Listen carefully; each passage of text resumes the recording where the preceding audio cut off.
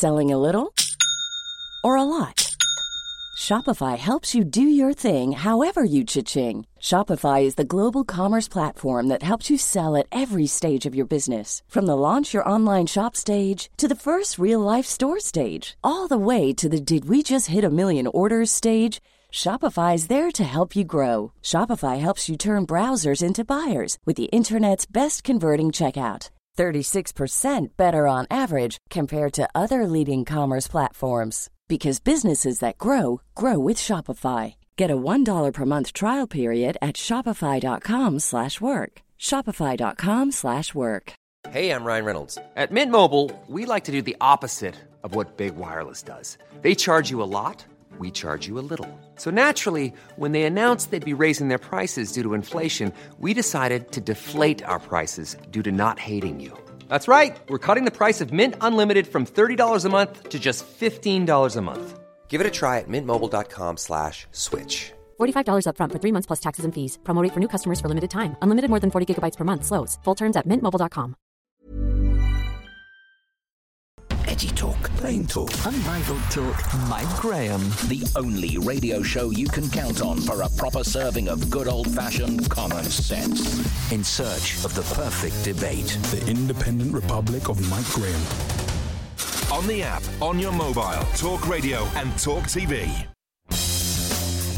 Good morning and welcome to the Independent Republic of Mike Graham right here on Talk TV, the home of common sense, the place where you can find an awful lot of reasonably interesting information, some of which will be very useful to you as you go through your day this morning. Because guess what? Rational debate seems to have left the building. I don't mean this building, I mean the building down the river, which is of course the Palace of Westminster, the Houses of Parliament. There's people in the newspapers this morning saying Boris Johnson needs to hire Jeremy Hunt as Chancellor. Hello? Jeremy Hunt? You must be joking. This bloke has tried twice to de-seat Boris Johnson and has got absolutely nowhere very, very fast indeed. Anne Widdecombe's going to join us this morning. She's calling the 148 weasels idiots, the people who tried to dislodge and distract everybody from what was going on. The people who failed to get Boris Johnson out of a job are still there. She says they need to rally behind the Tory party because otherwise it's going to mean victory for the Labour Party. So Keir Starmer and Boris Johnson will today go head-to-head in Prime Minister's questions. The first one since Boris Johnson won that vote of no confidence on Monday night. It's going to be a fascinating day. It's going to be a fascinating chamber. And it's going to be, I would expect, another Boris Johnson win because the fact is he has survived. The fact is he's not going anywhere. All the doom mongers in the media who are saying he'll have to leave, he's holed below the waterline, he's got less popularity than Theresa May had. Well, it took 7 months to get rid of her and she was one of the worst prime ministers we have ever had. Boris Johnson's got a big chance today to make sure that people get behind him. He's got a big chance to lose the tag of the highest taxing Conservative Party in the history of tax. He needs to reduce the tax, not put more on. He needs to forget about net zero. He needs to get something sorted out with Rwanda, which he's claiming to do sometime in the next couple of weeks or so. We shall see what actually happens, but we will be fascinated to know precisely what you think as well. 0344 499 1000. We're going to talk an awful lot about what else is going on, and of course the train strike. Massive story. RMT. I spoke to them yesterday at 20 past 12 on this very show. I said to the guy, have you got any plans for any more strikes? He went, no. About 3 hours later, they are completely shutting down the rail network in the entire country for an entire week later this month. 21st, 23rd, 25th of June. What do you think is going to happen on the 22nd and 24th? You think they're going to go back to work? No. They have a 3-day strike which will turn into a week. It's going to affect people trying to travel around the country as tourists. It's going to affect people trying to get to Glastonbury Festival. I don't really mind too much about that. But what's going to happen? They're going to clog up the roads. Unbelievable. And also, just in case you don't think that I take my life very seriously, I'm going to be talking to you about some things that have been happening to me lately. Portents of doom, some call them. I'm wondering if somebody's out to get me. I know it's probably a pretty long list, but there was an incident on Monday. There was another incident yesterday. So I'm waiting for the third shoe to drop, as it were. So I might not be here tomorrow if it doesn't go well. Anyway, we want to hear from you. 0344 499 1000 is the number. This is the Independent Republic of Mike Graham. Let's do it.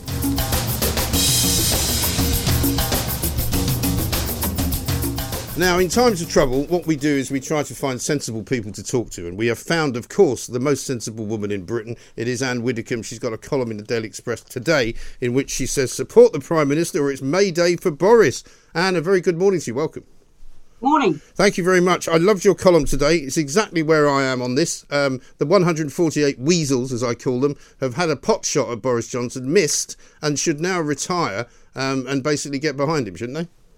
Well, absolutely. I mean, they've got a choice. I mean, this is what I say in my article today in the Express. They've got a choice. Either they get behind the Prime Minister, they get a cohesive fighting force together so that there's a chance of winning the next election, or they spend between now and the next election plotting and grumbling and dividing the party. And if they do that, they guarantee that Keir Starmer will win the next election. Indeed, at the moment, as I also observe in the same article, he doesn't have to oppose Mike. No. All he has to do is sit there and laugh. Well, he does, although I do have a sense that his performance at Prime Minister's Questions today will not be any different from the one he normally puts in, which is that he quite often has an open goal to shoot at and misses. Well, indeed. I mean, he's not the most inspiring leader that the Labour Party's ever had. I don't know of a single policy that he's got. All we ever hear is Partygate, and we don't hear much else. So I wouldn't rate Keir Starmer's chances if he was up against a really disciplined fighting force, but he's not. No, he really isn't. And what have you made of what's happened since that vote on Monday night? Because, you know, there are some in the party saying we need to change the rules. I think that would be a massive mistake if they made it easier for people to get rid of the sitting Prime Minister just because they didn't like him. You know, the rules are the rules. Surely you don't change them as you go through them, do you? Well, you don't.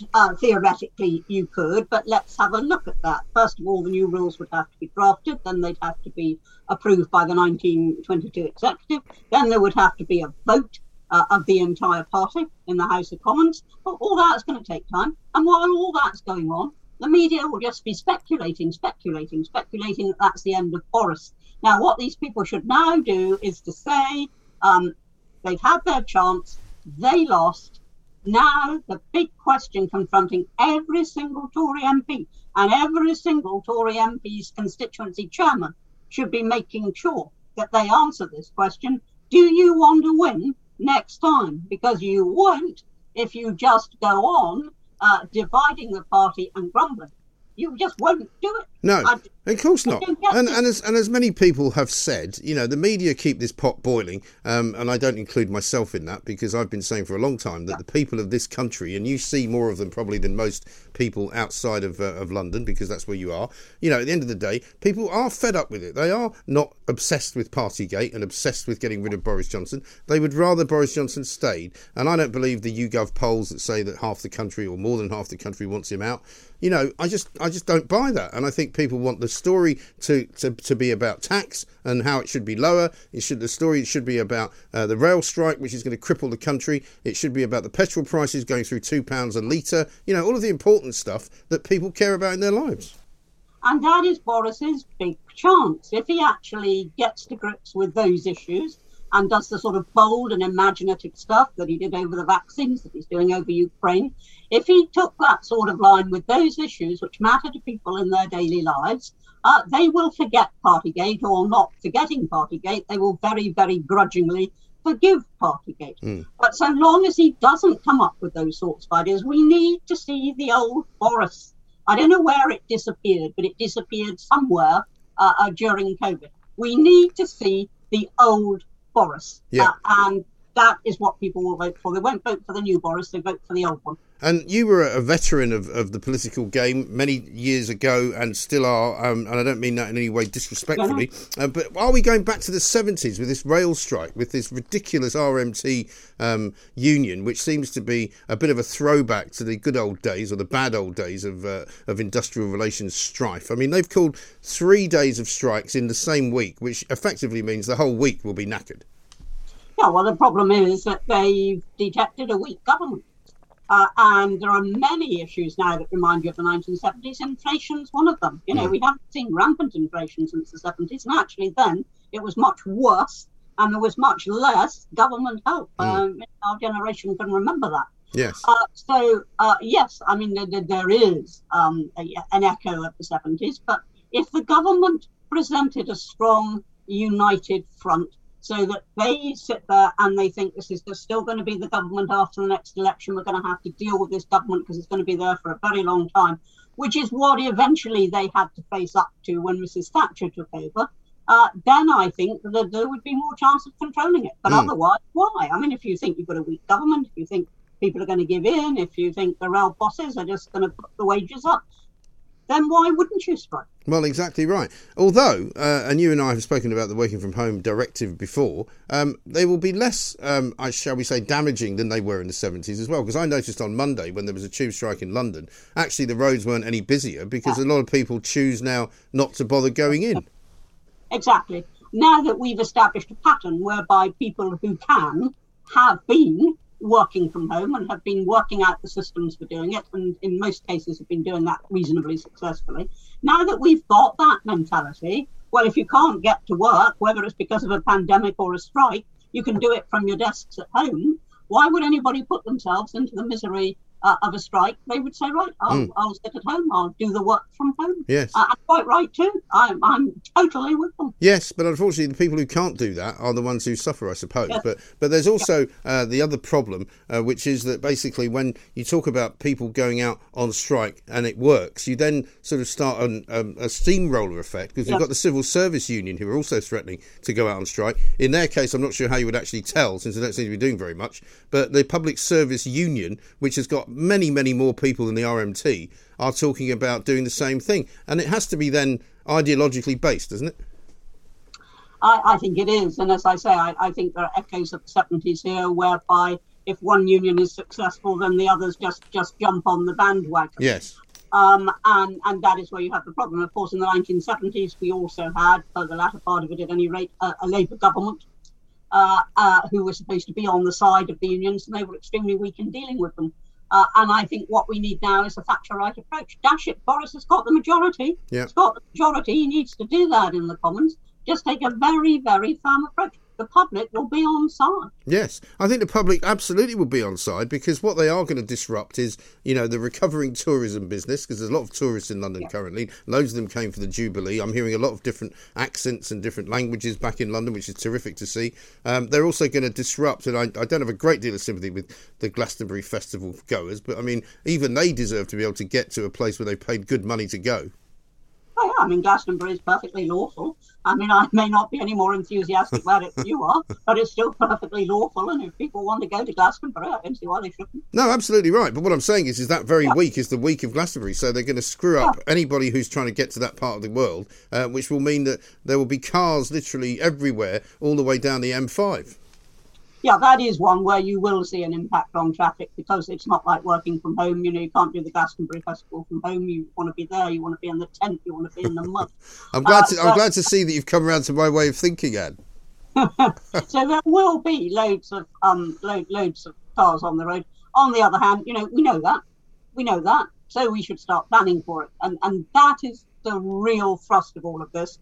We know what's coming. We should plan for it. Yeah, absolutely right. And word should go out. If you can work from home those days, please do. Don't try to get in. If you're going to travel, see if you can make prior arrangements, see if you can go some other way. By other way, I also mean that literally, geographically as well, away from clogged up roads. And that's what we've got to do. We've got to plan for it. But what we mustn't plan for is giving in. No, quite right too. Very well said. And stay with us. I've got more questions for you about a great many things, including the mobility of the Queen, which Anne's written about in her column today as well. This is Talk TV. Talk Radio. Unbelievably realistic. The home of common sense. Non-complicated radio for a complicated age. Just like the real thing. Talk Radio. On your mobile, on your wavelength. Talk Radio and Talk TV. Welcome back to the Independent Republican Mike Graham. It's quite an auspicious day, as every day this week has been. But before we go on, and before we take some of your calls, I need to explain something to you, right? I need to point out what's going on in my life. Now, I don't know about you, but some weird things have been happening lately. On Monday, and I think many of you would have heard me explain this, I was driving into work, as I normally do, when there was the most god-awful bang. Something hit the car, right? Now, you might say, well, you hit something. No, I didn't hit anything. I was stationary in the car. The car was at a set of traffic lights. I didn't see anything. I just heard this big bang. I was looking the other way, so I didn't see what was going on the front of the car on the bonnet. And it was raining slightly, so there was a bit of water on the bonnet and also on the windscreen. Somebody in the street heard the noise. It was so loud that they turned around and were looking. By the way, sorry, what is this? The Curse of MG. Why have they put that up there? There's a Grim Reaper. Listen, I'm not joking about this, right? This is quite serious. Because a bird fell out of the sky and landed on my car. I know this because later, when all the rainwater had dissipated, I could see very clearly there was a mark on the bonnet, and there were what can only be described as entrails of some kind. Very small, tiny, right? But nevertheless detectable. On the windscreen when I was driving in, there was a bit of blood. I don't know. Anyway, it struck me as a bit odd. Very unusual. Now, I'm not asking you to explain it for me. I'm not asking for you to tell me if it means anything, if it's some kind of portent of doom. Forget about this Grim Reaper nonsense. Anyway, so yesterday, I was visiting the office of somebody else, and I was in a lift, and it wasn't a particularly tall building, but I was going up to the sort of, 13th or 14th floor or something like that. And as we got, and there were two people in the lift that I didn't know, two women, who were going to different floors. We got up to about 10, and suddenly there was a sort of clunk, and it went like that. I'll do that again. Like that. And it dropped. The lift dropped. Literally, I thought that's it. This is it. We're falling down. It's going down. We were at 10. It suddenly went to 9. It went to 8. It stopped. And then kind of slowly sort of ended up just at 8. And we all just looked at each other like, oh my God, what's going to happen now? Because, you've seen those movies where the lift does that and then it holds for a while and then it just goes completely all the way down. And literally, I thought that was it. I thought it was the end. I thought, this is it.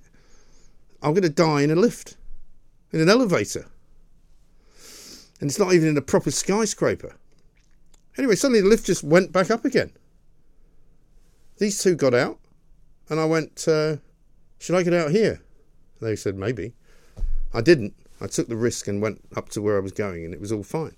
But I just find it a bit odd because people have been telling me in here now ever since that there are 3 things that happened. On the third thing, that's literally the end. If the third thing happens, it's all over. I mean, that's just a bit odd, isn't it? Can anybody help me with this? I don't know what it means. I don't think it's a portent of doom. I'm not sure. And I've always been pretty lucky as an individual. I'd just like to know if anybody out there has any clue as to what I can do about avoiding the third thing, whatever it may be. And get rid of that curse of MG. There is no curse of MG, all right? Let's talk to David in Sheffield. Hi, David. Hey, how are you going? Yeah, not bad. As long as I can avoid whatever the third thing is, I'll be all right. What's going on? You'll not know about it. Yeah, right. Listen, about this railway strike. Yes. What people's got to remember is, A, Boris should be supporting it because he's saying we should be levelling up, not taking people down. Right. So you should be supporting people fighting for the jobs, fighting for the pensions, and fighting for the right for a decent living. But they do have a decent living. They're not on strike. But hang on, David. It's not like they don't have a decent living, and they're not fighting for their jobs. They are understanding that the redundancy is going to be made, and most of them are voluntary. So hang on then. Based on that, presume you're getting paid more than a guard on the train, and you're getting paid more than a porter, and getting paid more than somebody who takes sandwiches up and down. Maybe. Would you swap jobs with them for that pay? I'm not saying swap jobs for them. Well, that's a stupid question, isn't it? Job for their pay. Well, that's a stupid question. Their job for your pay. That is a stupid question. It's a really stupid question because I'll tell you why, David. The point is that you don't pay for my job, right? But we pay for their jobs because they are basically public sector jobs. Massive amounts of public money go into the railways, right? So then we should knock nurses' wages down. We should knock teachers' wages down. I'm not saying that. Paid out at public pay. But my point is that if you are paying things from the public purse, there is only one way to fund that, and that is by taxing people like me, and that's what happens. So they get tax from me, they give it to them. So you nurses getting paid then? What? Your taxes go towards tax. I'm happy for my taxes. I'm very happy for my taxes to go towards people's pay if they work in the public sector. Yes, but I can tell you something else about people who work in the RMT. They have a much better pension than I have because I don't have a pension. Well, why have they got a better pension? Because you've got a strong trade union that's fought for Well, you can't have it both ways, David. So they're in a pretty good place with their pension. There are many people in this country who get paid a lot less money than the people who work for the RMT who haven't got anything like that sort of pension. People in private sector jobs don't have that kind of index-linked pension. But that's the point about levelling up, to make sure they have got a decent pension and they have got a... Yeah, but they're already up there. You're fundamentally against... No, David, I'm not. I'm not at all. Pays taxes. No, you're wrong. No, David, you're wrong. If you're about levelling up, what you need to say is that people who are in private sector jobs who haven't got such good conditions as people in the RMT, you should be levelling them up to the RMT, not pushing the RMT further up away from them. I don't disagree with that, but I understand the strike is about saying to them who work in the RT what will be left after these changes. They'll be on lower pay, lower pension, not true, and lower job security. No. Is that true? No, it's not true. Show me the evidence of that, David. Let me finish. I will let you finish, but you can't just make statements and then not be able to back them up. Well, you know full well that at university you've got to back statements up. So let's do this properly, right? Is part of their strike protecting pensions, protecting wages, and protecting jobs? No. Is it? No, it's not. Right. So the RMT are not saying that the part of what's happening is they want to lower the pensions, they want to lower the wages, and lower the job security. Is that not true? No, that's not true either. The point about what the RMT... Well, I'll tell you. The RMT is striking because they are making an ideological point. They do not need to strike. They've been paid already in London. They've been given a pay rise by Sadiq Khan and TfL. They're still striking on the grounds that it's about health and safety. They find different reasons depending on who they're striking against. I can't believe how anarchic you are. But just let me tell you. You said what Thatcher said in the 80s with miners. Listen, let me finish because this is an important point. Well, I haven't interrupted you, David. Why do you keep saying let me finish? I didn't say anything. Well, let me just point this out. Hurry up. It's exactly what Thatcher said. It's ideological. It's to bring the government down, blah, blah, blah, blah. Now, how much are we paying for gas and electric? With 300 years worth of coal under the ground, which Thatcher got rid of, we wouldn't have to rely on Russia. We wouldn't have to rely on anybody because we've got the coal under our feet. We've also got shale. We've also got shale gas. But you didn't really want to send your kids down a coal mine, did you, David? Listen, I spent loads of years down there and a year on strike. I know what it's like underground. I know how much coal there is, and I know full well that we wouldn't be in this position if people like you and to back Thatcher closing pits. It's got nothing to do with me, David. I'll tell you. No, hang on a second. Now you let me speak, right? Because it's called a debate. Here's the thing about the people like you who blame Margaret Thatcher for everything 40 years after she's disappeared from trace, right? Is that the people who are really killing off your electricity and gas supply are the green maniacs, the people who think that net zero is what we need to get to. People who think that, you should... hang on. People, stop interrupting me. People who think you should be driving an electric car. People who think you should have a heat pump in your house. Those are the people you should be blaming, not Margaret bleeding Thatcher, who hasn't even been alive for the best part of the last 10 years. I can't blame Margaret Thatcher after 40 years, right? Then I'm going to have trouble blaming Adolf Hitler after 80 years. Because what are you blaming him for? Wrong. What's it got to do with him? They were both wrong. So you're now saying that Margaret Thatcher and Hitler are in the same conversation? Well, you've lost the plot, Dave. You've lost the plot. Are you some kind of communist? She did it by closing the coal mines. Don't ever say that about Margaret Thatcher. She is not to be spoken about like that with such disrespect. You're a disgrace, David.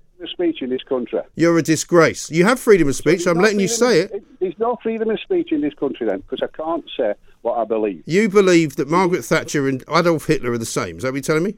She did as much damage to this country as Hitler did when he bombed London. Get lost. Get rid of this maniac. Let me talk to Ian in the Lake District. Hello, Ian. Hi, how are you? Very well indeed. What can I do for you? Tobias Ellwood said the other day that if we join the single market, it'll help the cost of living. Yeah.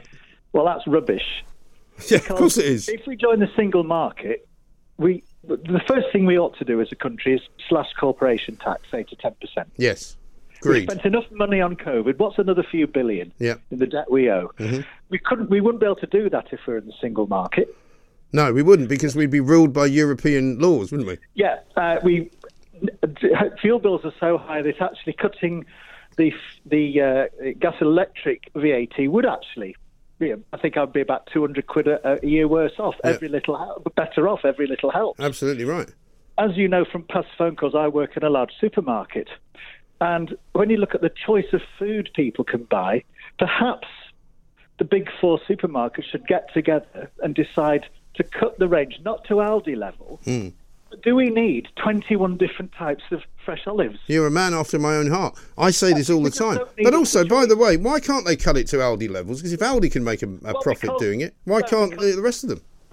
Well, I don't think we should. I think we need better choice, because people can, if you're having a dinner party and you want something special, yes, you can do a full shop in Aldi. Yeah, but you can always do the expensive shop. But what I'm saying is that if you are a mass market supermarket, why can't you cut your prices to the absolute limit?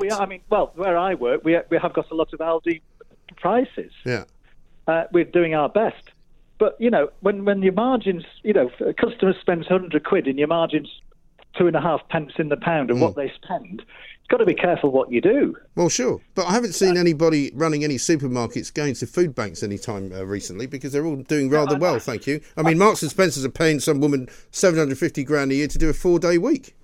Well, it's ridiculous. So, I mean, there's no problem there, but they could reduce the price of their vegetables by quite a considerable margin. They'd still make a fortune. But Ian, thank you very much indeed for bringing sanity back to the show. We do have freedom of speech in this country. You have freedom of speech on this radio station, but I will not tolerate anyone putting a British Prime Minister who did so much for this country and so much for the people of this country in the same breath as the absolutely horrendous creature that went to war with the world. That is not happening. Not on this show.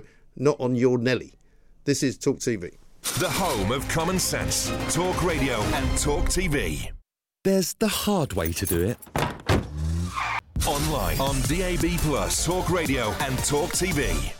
Welcome back to the Independent Republic of Mike Graham right here on Talk TV. There's some breaking news at the moment in Berlin. A car drove into a crowd on the street in western Berlin, killing one person, according to Germany's Bild newspaper. It took place in a place called Rankenstrasse, on the main shopping district of Breitscheidplatz, the scene of Berlin's 2016 Christmas market attack, you might remember, which killed 11 people. We don't know yet if this is going to be claimed as some kind of terrorist incident, but so far, one person dead. We'll keep you informed with more details as we have them. And let me talk to you about some of the stories in the papers this morning. Boris fighting back with a tax blitz to silence the rebels. I'm not sure how he's going to manage it, but there's a lot of people who think in order to do it, he might need a new chancellor. The Telegraph suggesting that it should be Jeremy Hunt. I can't imagine that's going to happen. Well, I mean, honestly, I think the Telegraph may not have recovered from the Jubilee or something. I mean, honestly. Jeremy Hunt, first of all, is not loyal to Boris, and it's crucial that you have a Chancellor who is loyal to the Prime Minister. Secondly, he didn't do such a wonderful job on health that you want necessarily to trust the nation's finances to him. So I don't think, I just don't think that there are any reasons at all for having Jeremy Hunt there. I mean, I think it's a farcical suggestion. Yeah. It's like inviting a viper into the nest. He's not loyal to Boris. He's not loyal to Boris and has proven it time and time again, and has yet again failed miserably to make any impact, I think, on the Tory party and particularly the parliamentary party, who doesn't really appear to have much support from anyone, does he? I don't think he makes much impact at all. I mean, I'm very grateful to Jeremy for when he was Health Secretary. He was the one and only in my lifetime who actually insisted that the law on abortion was obeyed and threatened some of the clinics with closure. He actually insisted that the law as it stood was obeyed. And so I'm very grateful for that. But the fact is that in the wider spectrum, A, he's disloyal, which to me it automatically eliminates him. But B, he's not particularly effective. No. Let's talk about something else that's in your column this morning. A buggy would have been a royal boost. A lot of people having conversations about the Queen. It was magnificent to see her and great to be able to see her on more than one occasion. But you've got an interesting take on whether or not she should be seen in either a wheelchair or a golf buggy. I mean, I love the idea of a golf buggy. I love the idea of her sort of swanning about in a sort of Pope-mobile style way. That would be good. Well, of course, she did use a buggy. I think it was at the Chelsea Flower Show. Yeah. She has used a buggy. And I would like to see her doing that more often. Now, there are various reasons for that. I don't think the message should go out that it's undignified to be seen in a wheelchair, on a mobility scooter, more imaginatively in a golf buggy, whatever it might be. And I think it would be an act of solidarity with a lot of people who've got no choice whatever. And I remember my own mother just resisted. First of all a stick, then a frame, then a wheelchair. But eventually got to the stage where if we were to get up the aisle at Westminster Cathedral for Mass, she had to do it in a wheelchair. And I just think we should be a bit more acceptant of that and not quite so resistant to it. So I think Her Majesty should set us the example. But I thought she was terrific at the Jubilee, absolutely terrific. To have got out on that balcony at all. Yes. She's 96, for heaven's sake. I know. Listen, my own mother is 98 and is in pretty good order. But I mean, she would struggle, particularly to sit through a church ceremony in St Paul's of an hour or more. And she obviously gets around. She's got one of those little Zimmer frames that she scoots about on. But that generation of women in particular is incredible, isn't it? And I bet your mother never complains. She never does, and she also gives me a stern talking to at times. I mean, I travelled 3,000 miles to see her. After 2 hours, we had a row, and it was back to normal.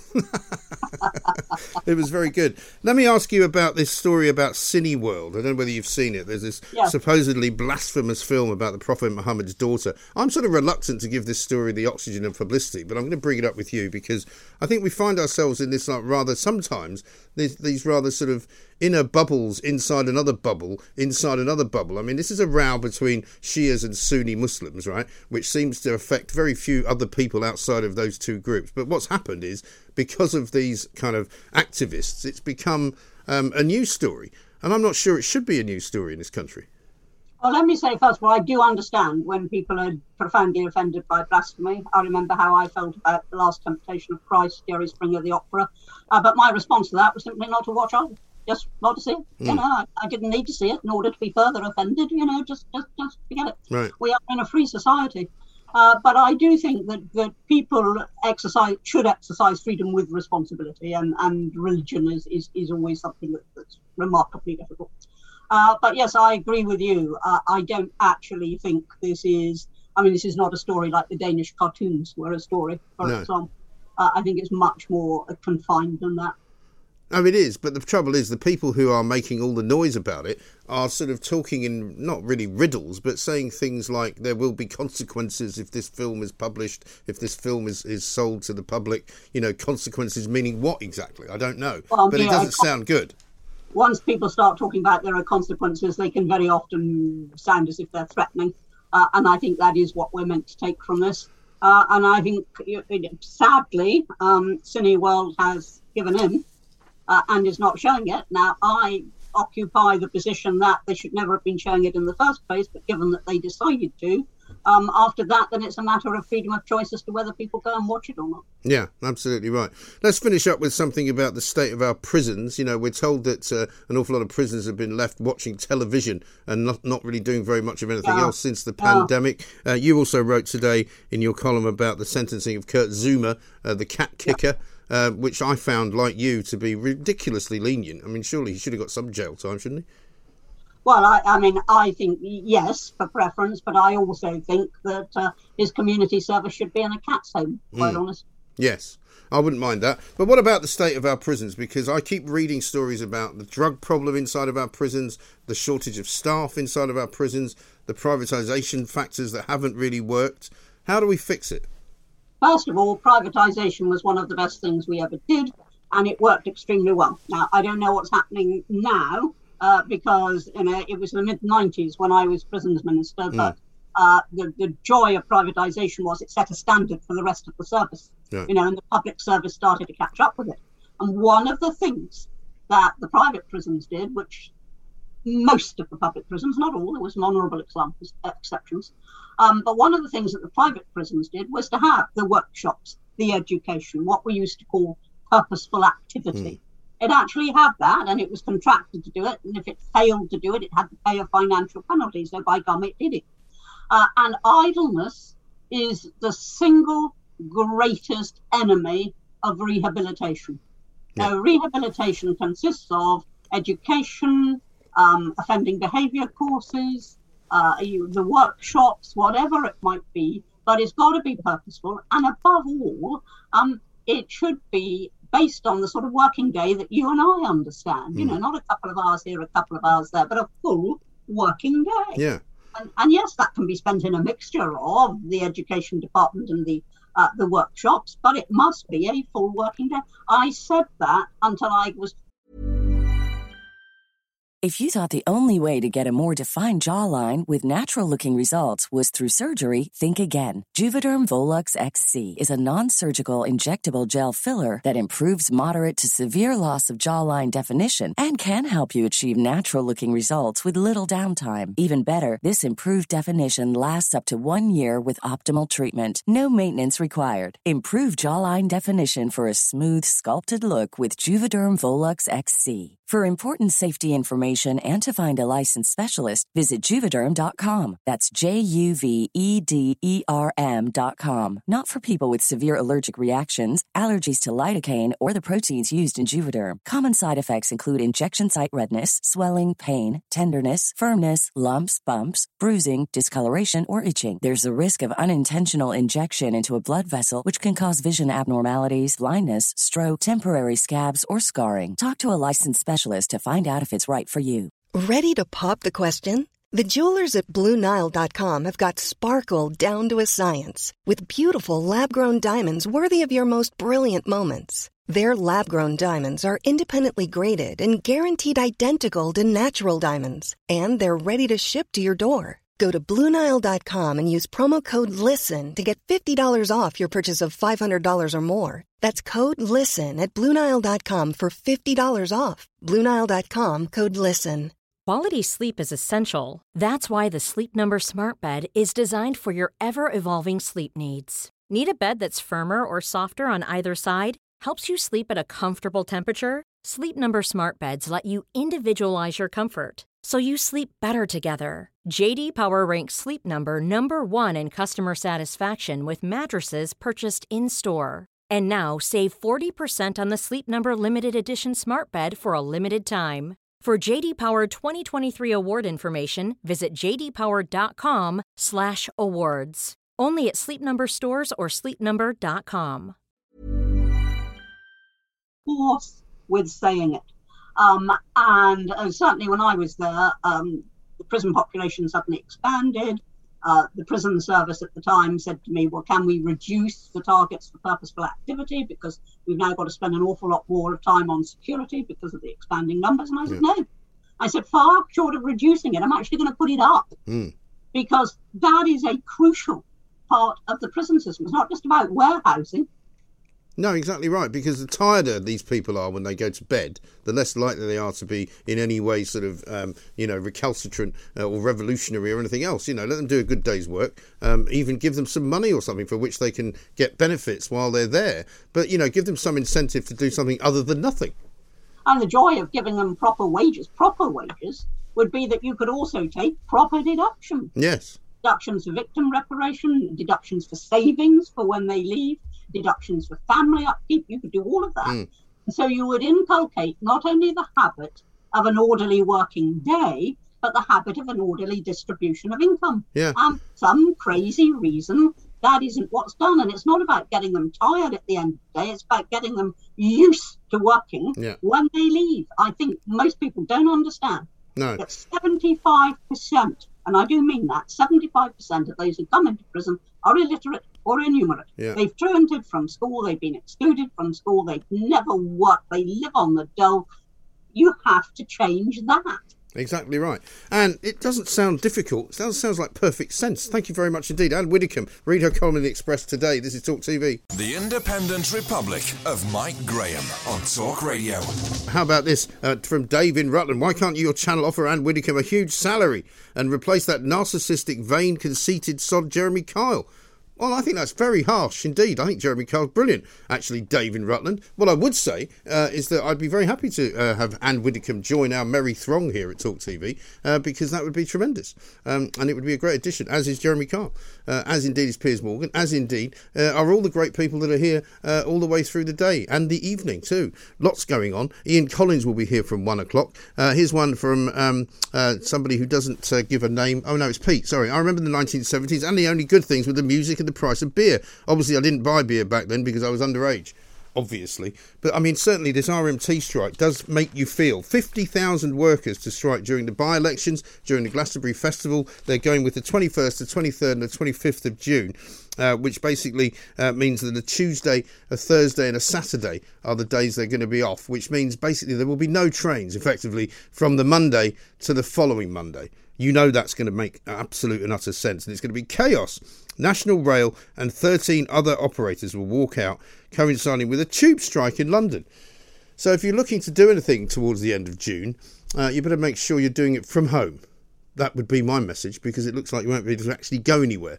And of course, if you were to try to go somewhere in a car, you'd probably have to pay more than £2 a litre for some petrol. Let's talk to Howard Cox, founder of Fair Fuel UK, because certainly the fuel cost at the moment in this country is pretty bleeding unfair. Howard, a very good morning to you. Good morning, Mike. I mean, we're now talking about the average cost of a litre of petrol has passed £1.80. It's increased by more than 2p since yesterday. I've actually found some anecdotal information from South East England where you might have seen this. Petrol's now more expensive than diesel in some places. Absolutely right. I mean, what we've been having, though, for the last couple of months, Mike, is that diesel wholesale price has been cheaper than petrol wholesale price. Right. But that particular benefit hadn't been passed on to the pumps until now. Right. If you can call it a benefit, well, except what they do is they don't reduce the price of diesel. They just put petrol up, so it looks as though diesel's cheaper. That's absolutely right. And as you know, Richard Tice actually found, he was up in Wigan yesterday, and he sent me a picture of one garage, diesel £2.12, a BP garage. £2.12. That's ridiculous. That is madness. I mean, where's it going to end? Because, I mean, we know what the answers are. We just had Anne Widdecombe on talking sense about how to fix the prisons. You know how to fix the price of petrol and diesel at the pumps. It's the government's responsibility to do it, isn't it? Well, we're in a cost of living crisis, and they're being flooded with a shed load of VAT because of the high price of fuel.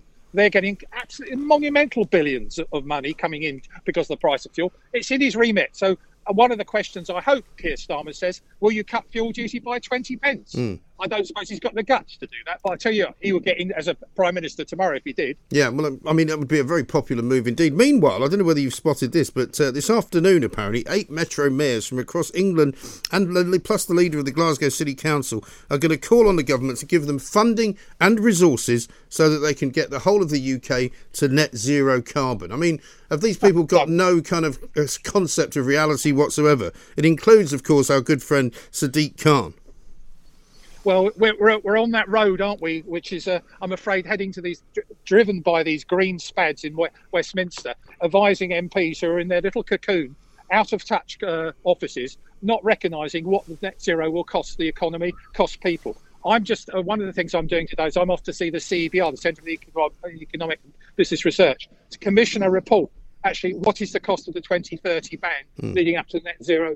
And we're going to have to spend a lot of money to do that. So please, all your viewers and listeners, please sign into Fairfield UK and give us a donation, because we need all the money we can get to protect your future. Yeah, absolutely right. I mean, at the moment, currently, the government's revenues must be being boosted to a huge degree by the amount of tax that they're getting now. I know that they don't get the fuel tax increase because that stays the same, but the VAT alone on fuel must be giving them an absolute, beer fest.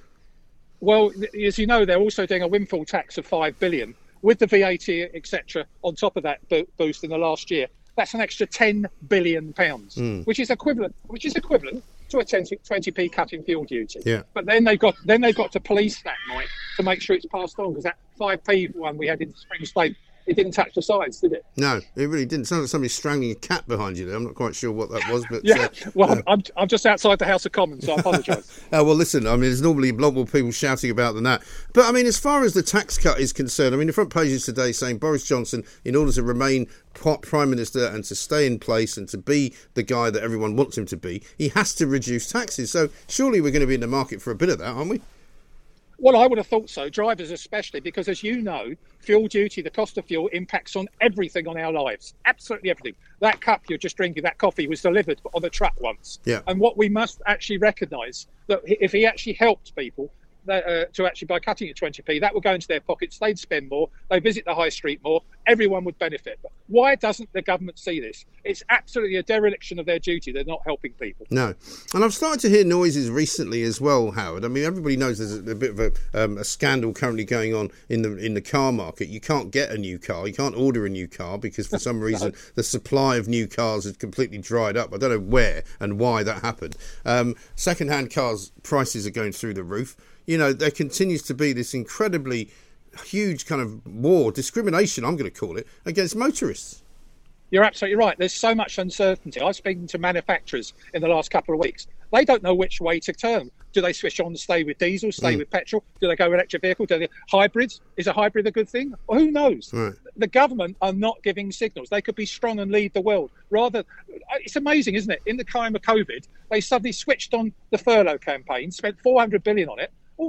All we're talking about is cutting 20p off fuel duty. It doesn't take a genius to work out how much beneficial that will be to the economy. Yeah, absolutely right. And as far as this rail strike is concerned, I mean, clearly that's more bad news for motorists, because if you are a regular motorist and you commute by car on that particular week of the 21st of June, it's going to be gridlock all over the country, isn't it?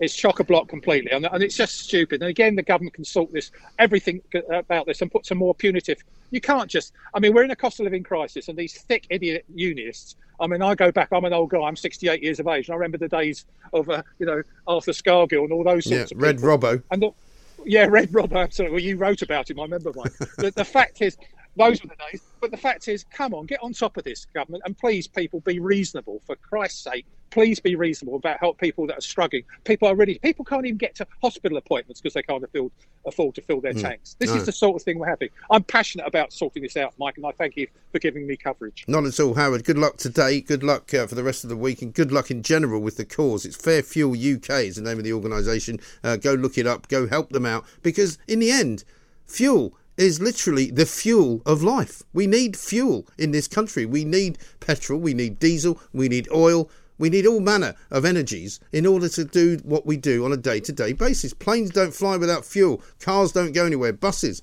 trains, it's all fuelled by fossil fuel. Get used to it. Fix it. Boris, come on. Get on with it.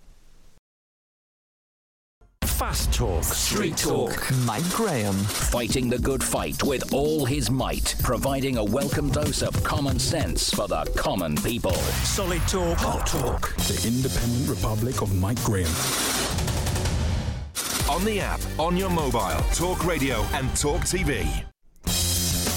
Welcome back to the Independent Republic of Mike Graham right here on Talk TV. I tell you what, the sky's looking pretty good out there today. It's not particularly blue, but there's a high cloud ceiling, I think you'd like me to say, and I can see the Tower of London gleaming in all of its glory. We've been saying some very interesting things in the first hour. Anne Widdecombe, brilliant on all manner of things, including the Boris Johnson situation, including the RMT, of course, as well. Big strikes coming up in June the 21st, the week of June the 21st. 50,000 rail workers to strike during the by-election period. It's all going to be affecting the Glastonbury festival as well. People aren't going to be able to go anywhere, and because of the way they've picked the fight, it's the 21st, the 23rd and the 25th, which is rather clever, as you can imagine, because what the end result will be is that for an entire week, effectively, from the Monday to the following Monday, you literally won't be able to go anywhere. There's a rail strike in National Rail, Network Rail, but also on the tubes in London as well. It is absolutely extraordinary stuff. We're going to talk to Chris Loder, MP for West Dorset, Conservative, of course, a man that knows a thing or two about the train business. But before we do that,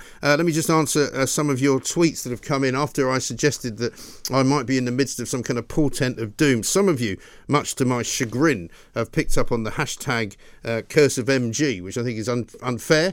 I'd like you to stop doing that because I think that's unusual. Dead birds dropping from the sky can be caused by 5G, says Charlie. Well, that's an interesting one. And Ray, your curse says refined. It sounds like TV Kev is after your slot. Well, TV Kev's coming up later on, so I might have to ask him about that. Prophet says you need to get giant rabbit's foot to wear around your neck while you're on the air. This will cancel whatever has been caused. John in Chingford says play the Euro Millions before your time runs out. And here's one from Leon. He says, hi, Mike, I think you're in the clear as you've had two instances of good luck. If you'd broken a mirror or the car had broken down and had to walk home and then you were waiting on a third, then maybe it was a bad omen, but I think you're leading a charmed life.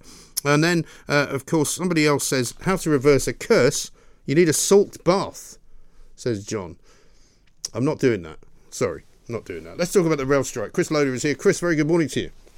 Good morning, Mike. It's good to see you today. Good to see you indeed. Now, you're a man that, as a bit of an expert on the railways, used to work on them. You know an awful lot about the way probably the RMT works. I mean, this seems to me to be not simply about terms and conditions. It's not simply about people who are being made redundant. It's not simply about pensions. What do you think it's about? Well, Mike, I think I'm the only MP or or definitely the only Conservative MP that actually used to be a member of the RMT early in my career, because I was a train guard myself back in the day. For me, what we're seeing right now is coordinated strike action simply because the RMT is addicted to striking. Yeah. Mike, it was only a few months ago the RMT employees were striking against themselves. Yeah. I mean, this is how addicted the RMT is to strike action. Now, I saw the clip a little bit earlier of Eddie Dempsey and what he had to say. Yeah. But the reality is there's 16 organisations, 15 train operators and Network Rail. They all have different terms and conditions. They're all at different stages of negotiation. Indeed, many of them, most, if not all the train operators, have not actually even commenced negotiations about it. So, in my opinion, this is a wholly ideological battle. God knows why they've done it around the by-election period, because I don't think it's going to be of any support to the Labour Party, because we know the RMT and the Labour Party have got quite a close relationship. I just think it's really sad. Now, in the general election, the campaign and the run-up to the general election last time, I was actually working trains as a guard myself during the last round of strikes that went on for months, if not years. I shall be offering my services again, Mike. I don't know whether they'll be taken up. But I have to say that I think it's absolutely disgraceful that we're faced with this national strike, which has been done for ideological purposes only. And I think it's regrettable that a lot of, in this debate, we've lost sight of the fact that the taxpayer has pumped into the railways billions of pounds, to the tune of £600 per household, to keep the railways running, to keep people in jobs. And that's what the government has done. It's done a huge amount, and I think that's really missing in the debate at the moment. Absolutely right, because so many people who worked on the trains during the pandemic were working from home. They were told not to come to work. I know that I've had these conversations with some union representatives, and they've said, "Oh yeah, but we were running all the way through the pandemic." Well, yes, but it was very skeletal service. It wasn't like a normal train service, and trains still really haven't returned to normal. I mean, I get tweets every single day of the week, Chris, from people with a train sort of arrivals and departures board up there, and literally the first 7 trains cancelled. I hear from people who commuted in the old days from places like Weybridge, right, where the fast train that used to come in at 7 has been cancelled altogether, and there is no fast train anymore. So the services have been cut and cut and cut. Many times people tell me they go to get a train, it's cancelled, they have to get the next one, they're overcrowded, they're not running the service as they should, and yet they're complaining that they want more, and they're complaining that despite the fact that they've got some of the best pensions in Britain, that they want an even better one. I entirely agree, Mike, with everything you said. People who work on the railway, and of course I've done so before I was elected for 20 years, we have, the railway has a good set of terms and conditions generally. There are groups of staff on the railway that have a 4-day working week. And for those 4 days, they work sometimes 34, 35 hours a week and are paid reasonably well for it as well. And I think we just have to bear all this in mind. The reality is that the numbers of passengers that we saw before the pandemic, was at an all-time high. It was an all-time low during the pandemic, and it has nowhere near returned to what it was before. I'd estimate 70, maybe 75% of passengers have returned. Now, those of us in the rural southwest, where I'm the MP for West Dorset, we have really battled to get our train service recovered to what it was before. And that's not a 10-minute frequency, I'm sorry to say. It's an hourly frequency from the sort of the line from Exeter, Salisbury into Waterloo.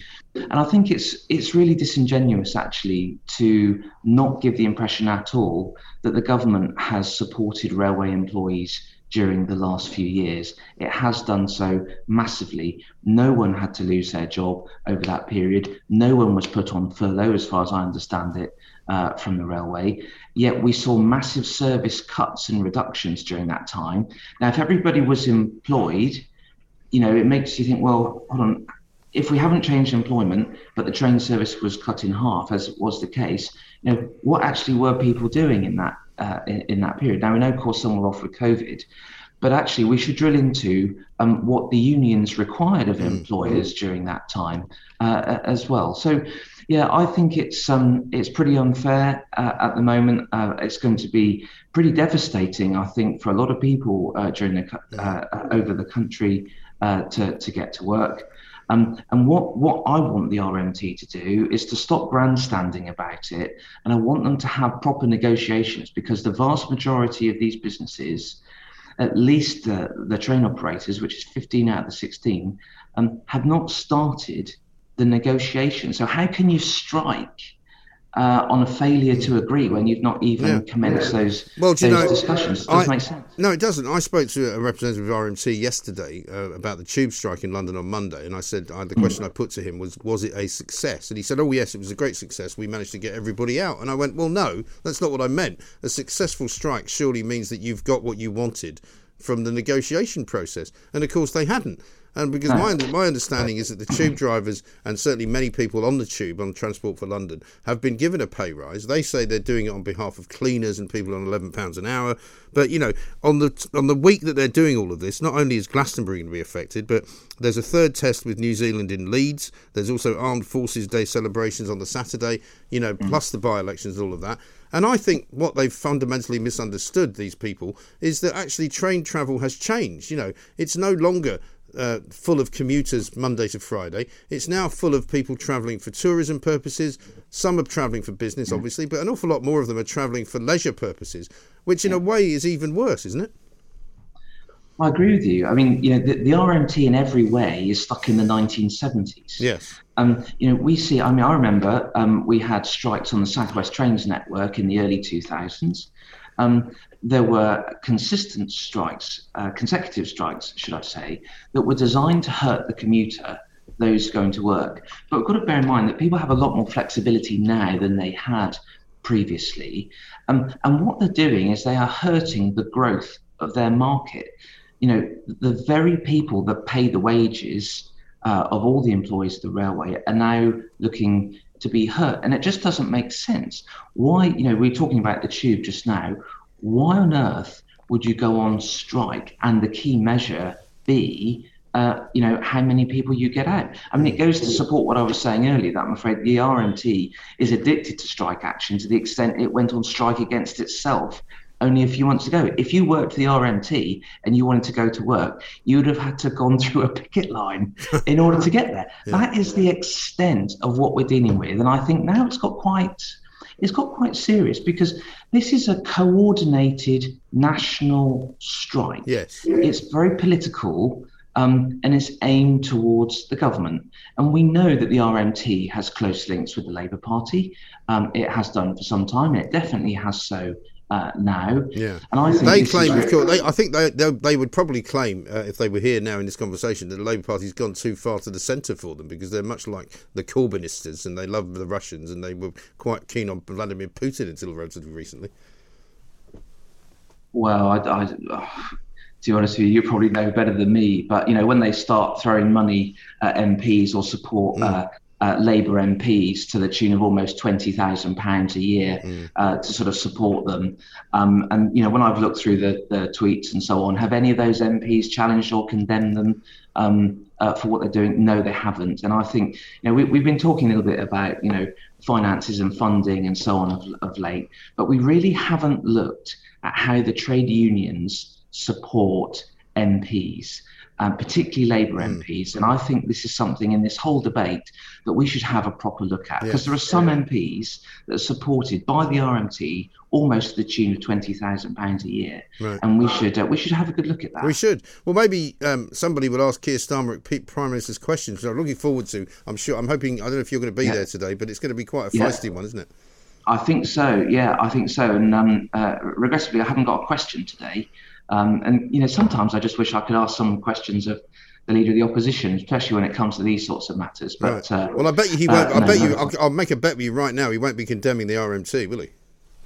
Well, I doubt it. I mean, in fairness, I haven't looked at lately at his register of interest to see whether or not he's received any funds. But we know quite a few of the shadow cabinet have done, and those in support of him have. So it's going to be an interesting time. I shall offer my services to help to keep people on the railways and keep our trains running, because it's important, because people need to get to work, children need to get to school. And this is something I just don't understand, why the RMT, for ideological purposes, would try and stop children going to school who use the train. It's just really doesn't make sense. No, it's dreadful. Chris, good to talk to you. Thanks very much indeed. Chris Loder, Conservative MP for West Dorset there. This is, of course, Talk TV. More coming up. On your mobile, on your wavelength, Talk Radio and Talk TV. Welcome back to the Independent Republic of Mike Graham. Well, that was quite a feisty Prime Minister's questions, wasn't it? I mean, you'd have to say, if you had landed from Mars in a spaceship, wandered into the chamber in the parliamentary quarter and found yourself in the House of Commons in the press seats, and you were watching that, you would not know that the Prime Minister, Boris Johnson, had in some way been forced to have a vote of no confidence put upon him that he had to win in order to continue to be Prime Minister. You would have thought that he was on the best form of his life, wouldn't you? Extraordinary. And this is the thing about Boris Johnson. I mean, all these naysayers, he's definitely in trouble now, he's been holed below the waterline, he won't be able to survive this. Well, I think they were all wrong, and it turns out I was right again, doesn't it? So boring being right all the time. Let's talk to LaDonna Harvey. She's over at KOGO in San Diego, a beautiful part of the world where it's probably a little bit warmer than it is here. LaDonna, a very good morning to you. And a good morning to you. I wish I was right all the time. It would just be lovely. I mean, to be honest, I'm sick of it. I'd just like to be wrong once, just once, just to prove that I am mortal, Yes. But I just keep getting it right, particularly when it comes to politics. What can you do? Heavy is the crown, dear. It really is the crown. It really is. But listen, let us speak about another actor, Mr. Matthew McConaughey, who visited the White House, right, to talk about gun control. Before I talk to you about it, let's have a look at his impassioned plea to tighten up regulations. We need responsible gun ownership. Responsible gun ownership. We need background checks. We need to raise the minimum age to purchase an AR-15 rifle to 21. We need a waiting period for those rifles. We need red flag laws and consequences for those who abuse them. These are reasonable, practical, tactical regulations. I like Matthew McConaughey, but I can't help feeling, Donna, that looked like one of his performances in A Time to Kill, in that great movie that he made with Samuel L. Jackson, where he plays a courtroom lawyer. I mean, that was kind of what he was doing there, wasn't it? It's always going to be a little actorish, and I think that if you're a regular person, you kind of look at Matthew McConaughey and go, how many guns have you fired in a movie? I'm just curious. Yeah. It's, what he's asking for is something that I think a lot of people, both Democrat and Republican, can get behind. Whether Congress can get it together to do anything like that is another thing entirely. Red flag laws, of course, allow law enforcement, if there's been a threat, there's been a domestic violence situation, there's been a threat against somebody else's life or even your own life, where law enforcement can say, hey, if you have guns, we're going to come in and take them until this danger is over. Now, how do you get guns back if you're having a mental breakdown and then you're fine afterward? That's a really good question, and I think it's still pretty thorny. I think the days of people going absolutely no gun control whatsoever might be coming to an end. Yes, but of course the other question is, will any more gun control create any better and safer communities? Because the people who do the things like what happened in Texas are probably going to still do them, aren't they? Well, if they can't do it with a gun, or if they can't somehow get their hands on a gun, I think if somebody is bent on murder, they're probably just bent on murder. Yeah. I'm not sure that you can stop them. If you can stop perhaps a way for them to take out an entire classroom full of kids in a matter of seconds or a minute. Maybe that's something that we should look for and look forward to. It's a thorny question. And the Second Amendment, no amendment to the Constitution, and even the Constitution, is not as sacrosanct as you think. These things can be changed. Yeah. They can be. There's a legal process by which they can be changed. The problem is, do you trust your lawmakers to change them in a way that makes sense? Yes. And I think that's where most Americans go, no, I really don't. No. I Because think the NRA is so wealthy, isn't it? And it provides so much kind of support money to individual congressmen and maybe local senators as well as national ones that, that's a very steep hill to kind of climb and conquer, isn't it? Well, it is. But again, if you have enough of the public saying, you know what, if you don't support what I support when it comes to guns, and it doesn't matter what that position is, I will vote you out. And there's nothing a congressperson loves more than that lovely little paycheck that they get that, keeps them in the green and allows them to make money on insider stock trading legally. Well, listen, that is entirely right. And isn't it sweet to know that that's a good reason for public service? And yes, indeed. I mean, you've never seen a poor senator, have you? And as people used to say about Joe Biden, after a lifetime of working in the Senate for $100,000 a year, how does he become such a multi-millionaire? It's quite a fascinating study. It is a very fascinating study, and if you look at some of the securities exchanges that some of these members of Congress have made that would get the rest of us arrested, I think that you'd know pretty quickly how it is they make their money. Yes. Now, we have just gone through the £8 a gallon barrier here for petrol, which is a slightly different gallon to yours, but more or less the same. So we're talking about probably somewhere upwards of around about $10, $11 a gallon. What are you paying? Right.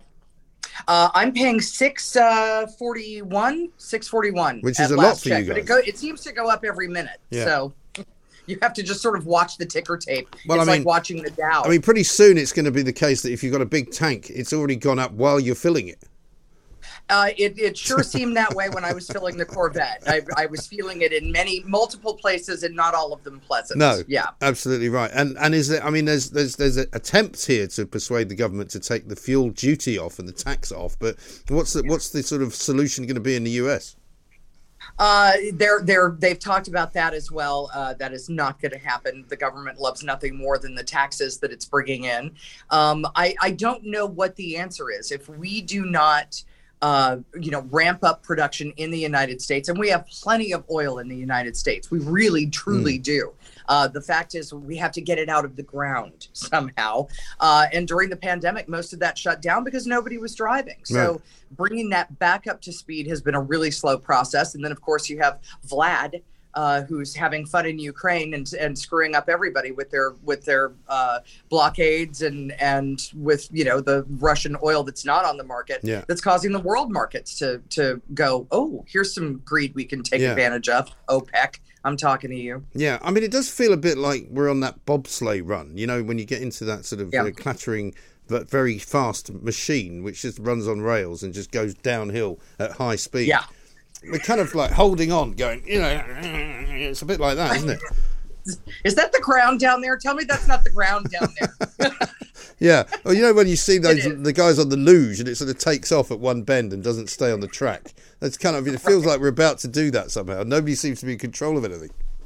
And when it comes to trying to do something, because it's not just fuel prices. I mean, it's rattling through various economies. I know that your home heating prices have gone up. So have ours. Yeah. Electricity at a premium. We're told that, we have to pay more and more and more every year just to turn the air conditioning in our house. And then we're told in California, don't turn the air conditioner on because we don't have the power for you. So we're going to do rolling brownouts. Yes. Also, if you can't have air conditioning, and the world's going to end, I think I'm going with the world's going to end because I don't want to live in America without air conditioning. Thanks. No, I don't want to either, which is why I have one in my bedroom and I run it whenever I want. It's too hot, exactly right. Finally, Johnny Depp still seems to be careering around the UK. He spent £50,000 on a curry night, apparently, the other night. And he's been touring with Jeff Beck, having great deals of fun. Apparently, they're now going to record an album together. Yes, they are. Yes, they are. I don't know if anybody who actually went to see Jeff Beck went to see Johnny Depp. That distraction would make me mad because I just happen to be a guitar fan. Yeah. As you know. Indeed. And we both like Jeff Beck, so we can agree on that. Well, yes, exactly. The problem is I'm not going to a show to see Johnny Depp, and I'm not buying a Jeff Beck album because Johnny Depp is on it. No. I think that dude, if you watched that trial at all and you came away thinking that he was anything other than one enormously toxic human being, then you're insane. He wasn't some innocent knife who just sort of, wandered into Amber Heard's, bedroom and found the poop on the bed.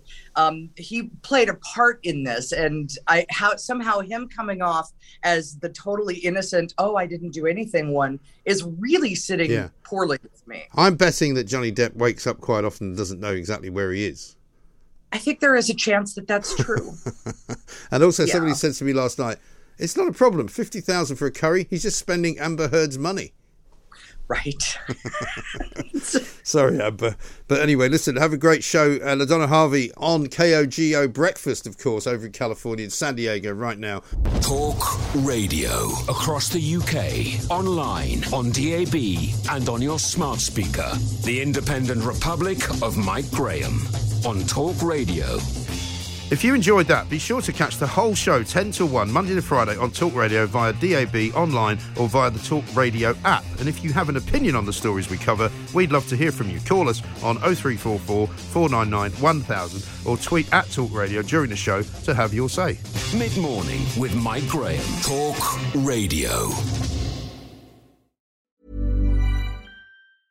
A lot can happen in the next 3 years. Like a chatbot may be your new best friend. But what won't change? Needing health insurance. United Healthcare Tri-Term Medical Plans are available for these changing times. Underwritten by Golden Rule Insurance Company, they offer budget-friendly, flexible coverage for people who are in between jobs or missed open enrollment. The plans last nearly 3 years in some states, with access to a nationwide network of doctors and hospitals. So for whatever tomorrow brings, United Healthcare Tri-Term Medical Plans may be for you. Learn more at uh1.com. Hey, it's Danny Pellegrino from Everything Iconic.